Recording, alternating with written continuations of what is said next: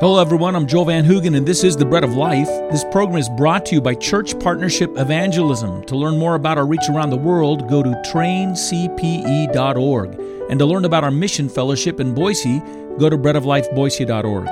In our last message, we pointed out how distressed Paul was when he saw the people of Athens religiously giving themselves to idols. False religions form when people are convicted by the Spirit of God of their sins, of their lack of righteousness, and of their future judgment. While at the same time, these same Spirit-convicted people run away from God. So they come up with answers for this conviction in false religions. Religions that present new models for sin, for human righteousness, and a way of dealing with judgment. This is in every religion. And as we see today, it is fully expressed in the latest religion of protest that's sweeping our nation. It is a religion, a false one. Every religion will have some idea of sin to be avoided or overcome, some idea of righteousness to be gained and realized, and some strategy for doing it, and some idea of a consequence in the future to be avoided and a consequence to be pursued. And now their formulations and their strategies and the perceptions are wrong. It's a false religion. But the 3 points of concern that they're attempting to address are true. They are produced in them by the Holy Spirit. And they know it needs to be addressed, and you should too. It needs to be addressed because there is sin. There is a call to righteousness. And there is a judgment coming because there is not righteousness, but there is sin. So, with that in mind, for a moment, with that framework, understanding that these are the underpinnings of all religion, just for a moment, consider the latest upheaval of protests that are rising up, particularly among the young generation in our land. If you've been reading articles for the last 10 years or so and written in Christian magazines and Christian blogs, the hand-wringing consideration is always, how are we to keep these young people who are departing from our churches? How can we get them back to return? What new presentation or what attempt at authenticity can we put forward in order to make them come back to us? And by the way, if you're attempting to be authentic, you're inauthentic, right? But all these things to try to bring them back in, and not considering that they went out from us because they were not of us. Because if they were of us, John says they would not have gone out from us. That the real need is to change them in the heart with the heart of the gospel. But consider that in many cases, many of these same young people that have grown up in churches are now joining in the protests that are taking place on our streets. And what I want you to do is I want you to understand something as you see this happening. We cannot completely understand the nature of the complaint that's rising up from them. It's shifting all the time, but at least we can identify these 3 components. These protesters believe that there's an original sin in our nation that has not been properly addressed and is still bearing its poisonous fruit. And I'm not agreeing with the force of their complaint. I'm just describing it to you. They say there's a sin that's not been addressed and it's producing these terrible results. At the same time, they are vigorously attempting to absolve themselves of the sin through a series of dramatic actions which they believe are right and good. Their protest is in itself a prescribed action, some level, an attempt to absolve themselves of the sin, of distancing themselves from the sin and getting away from it as far as they can so they can point at somebody else and say, there it is. This is our righteous act to remove ourselves from it. And with that, they've developed their own liturgy. We have to say all the right things. We have to all confess the same things.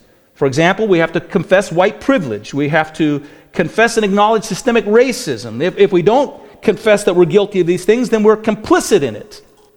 We have to say things like Black Lives Matter. We can't say all lives matter, and we certainly can't even say all Black lives matter. And when we say Black Lives Matter, we have to have their orthodoxy being put before us. We have to say the right thing because this is the righteous thing to say. We have to only mean those black lives that suffer violence from the hands of police. We have to be referring to, say, the 158 black men or black people who died at the hands of police in 2019. That's what we have to be referring to.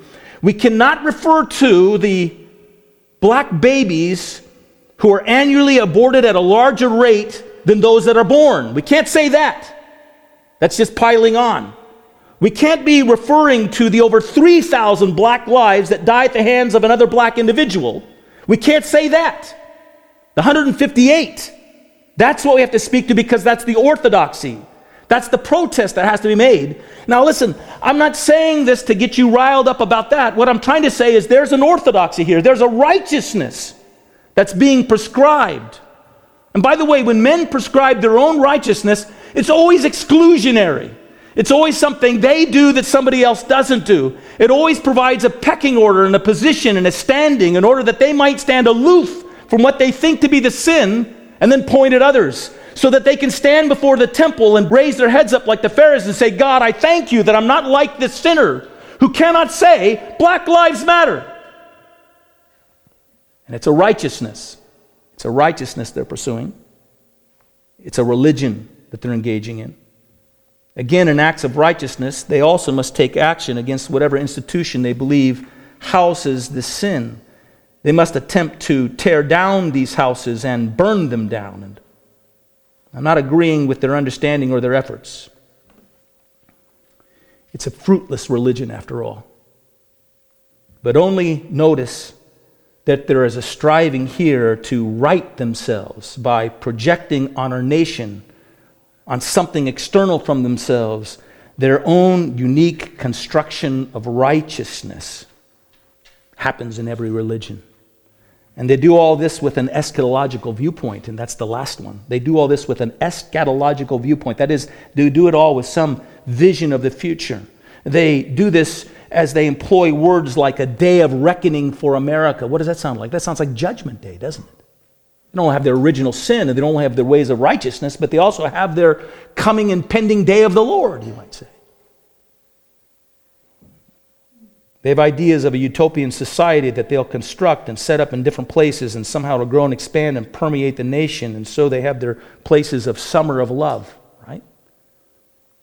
They have their CHAZ, the Capitol Hill Autonomous Zone, or their CHOP, the Capitol Hill Organized Protest. In D.C., they've got BAZ, which means Black House Autonomous Zone. They didn't call it Black House Organized Protest because BOP just didn't sound, But, they've got their places, and it's all kind of a vision of some great thing and some exaltant thing and some heaven that they're going to bring down upon earth. And around all of these things, you see a lot of self-love mixed in with self-loathing, turned outward into anger and hatred and superiority. And it's an emotional mix that is always or often found in the heart of every false religion. It's religion. It's idolatry. And you need to see it. And you need to identify it. By the way, the problem when you see religions like this rise up is someone will develop a counter-religion. Someone will develop a counter-protest to the protest. They will reestablish themselves in some other place so that they might stand aloof from these individuals, and they might raise their heads to heaven and say, God, I thank you, I'm not like these protesters.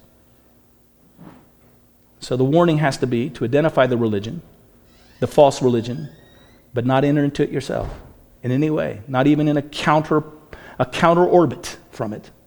Here's the second thing I want you to see here. I want to express to you the irony of this situation. These protesters are revealing to the church the core component or components of a message that the church has neglected for decades. These protesters are revealing to the church the core components of a message that the church has neglected for decades. Our neglect has not been to fail to lead in championing social reform or social justice. It has not been a failure to identify and address forces of racism. It has not been a failure to call for healthier environmental activity or more equitable economic systems. It's been a failure to present to lost people a message of the good news of Jesus Christ that will satisfactorily answer the spirit-driven awareness that is in all people of their sin, of their lack of righteousness, and the reality of oncoming judgment. That's where we failed. During the time in which I have basically been in ministry, so how long is that now? Last 3 decades? The church has been grooming a presentation or public image in order to attract people to ourselves and to Christ. We've offered people a salvation with promises of significance and meaning and purpose and community and a healthy self-esteem and a place of belonging and a deliverance from self-defeating constructs to attitudes of acceptance and personal affirmation. but it's a salvation that has not struck at the core of people's spirit-authored, subconscious need to have their sin identified and their guilt removed and their lives turned away into a way that is realizing an unrealized righteousness that they long for and they know that they were made for, and a need to escape as a result the oncoming judgment that they're facing because of these things. This generation of protesters is twisting this consciousness and selectively pointing outward at our nation and our history and our past and our present, and they're saying, there is sin among us. And they're saying, we're going to protest it by doing the righteous thing, and there must be a reckoning and a judgment that takes place, and reparations have to be given, and we can create a new and better society, and we can bring down hell on those who won't come to believe these things, and we'll bring heaven along those who will go with us. And it's all wrong. It's all wicked. It's not possible. It's not possible because they're the sinners. They are the unrighteous. They are the ones who are coming before a judge. They are the ones who will be judged one day. But they're more right in many ways than we have been in the church. Because they know what needs to frame the conversation. And they know what needs to be at the heart of religion, even true religion.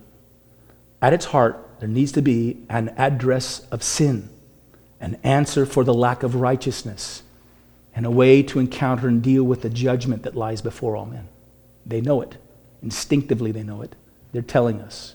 And while the church has avoided these very topics, trying to make our message as palatable and easy to swallow and as attractive as possible, we've ignored the undercurrent that's been roiling and boiling in the lives of individuals for 3 decades, and surprise! It explodes in a moment like this. And it's not a failure of America. It's a failure of America's church that these things are happening. And the answer is not for the church to go down and bow down at their altars. It's not to go where they've constructed their altars and say, please, let's find a way to placate you here as well. Let's posture so that you can see that we're the true anti-racist. That's not it. It's to ask God to forgive us for neglecting the very message that they're crying out to hear and speaking to them. Even if their religion is false, and it is, there must be a confronting of sin and a confessing of it. There must be a righteousness found that would bring us to the truth.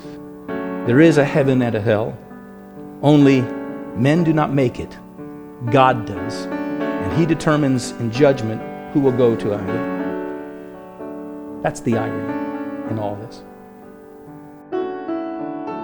These may be hard words to bear, but before you fully judge the protesters or fully judge those who refuse to protest with you, make sure you know what your religion is based on. Is it based on the shed blood of Jesus, which gives you freely an answer for your sins, your need for righteousness, and your promise of heaven? Start there and you'll be motivated in everything to bring to others this good news. This has been the Bread of Life. For a copy of this message, follow the links provided at our website, breadoflifeboise.org. Until the next time, may God bless you.